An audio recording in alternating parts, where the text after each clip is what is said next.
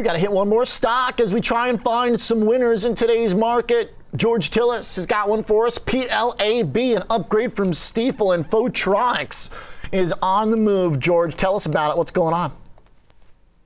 Yeah, so lots going on in the semiconductor space, OJ. We know semiconductor shortage has been a problem since the pandemic began, but in fact, if you look at the semiconductor index, it's actually down overall about 6% in the last year, but not Photonics. The stock is actually up about 15%. It's actually a very small player when it comes down to photomask technology. This is basically transparent photogenic quartz plates that essentially take images used for semiconductor production and, of course, manufacturing. Market cap on the company is only about $850 million. It's a smaller player in this space, but it's really a critical technology when it comes down to integrated circuit manufacturing.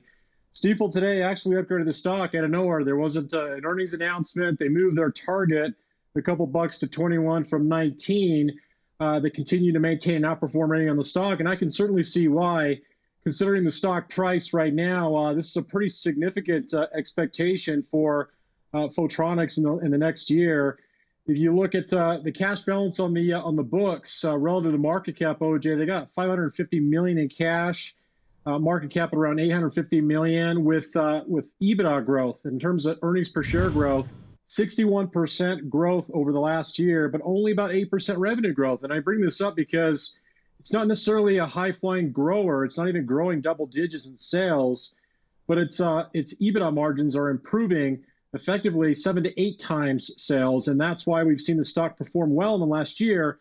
But again, on a year-to-date basis, it's actually flat to slightly down because it is getting caught up with the rest of the technology space. So what I see here is Stifel is prowling around. They're using their valuation models to find deals based upon these most recent pullbacks in the technology space. But this is a company that's been growing top-line sales just incrementally, but overall is growing its EBITDA margins quite aggressively. That sounds like a pretty good situation in a market that is desperate to find some tech names that can buck the trend. But George, is it just one day? As we can see here, it's generally drifted with semiconductors. Can it get too far away from the pack?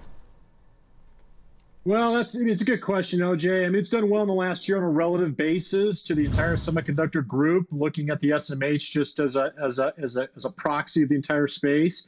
I think, again, it comes down to valuation. It's not aggressive here. If you look at the market cap, around $850 million in its top line sales based on last quarter's metrics on a effectively trailing 4 quarters, about $650 million. So it's only trading around 1.2 times sales. And if you actually, like I said, look at its profit margin, I talked about its profit margin growth, about 61%. It's generating about 10% net profit margin and only 26% gross margin. So it's actually very profitable relative to the gross margins, which again are very low compared to some of its mainstay semiconductor technology-based manufacturers, and of course technology companies like Micron, for instance. So the difference between, of course, gross and cost of goods sold is very slim. And this is a very profitable company, despite the fact that it's a very small player. ACMR is another company we've talked about. That stock is down about 41%, but it's a company that's significantly larger when it comes down to top line sales and market cap. So this is more of a nimble stock, value stock. But I think you're onto something too. You got to keep in mind that even some of these value tech names are going to get caught up with the rest of the market, because that's generally the case for about 80% of the stocks. All right. Well, this thing starts to get down to 13, 14 bucks, and it's in pretty well-worn territory, right?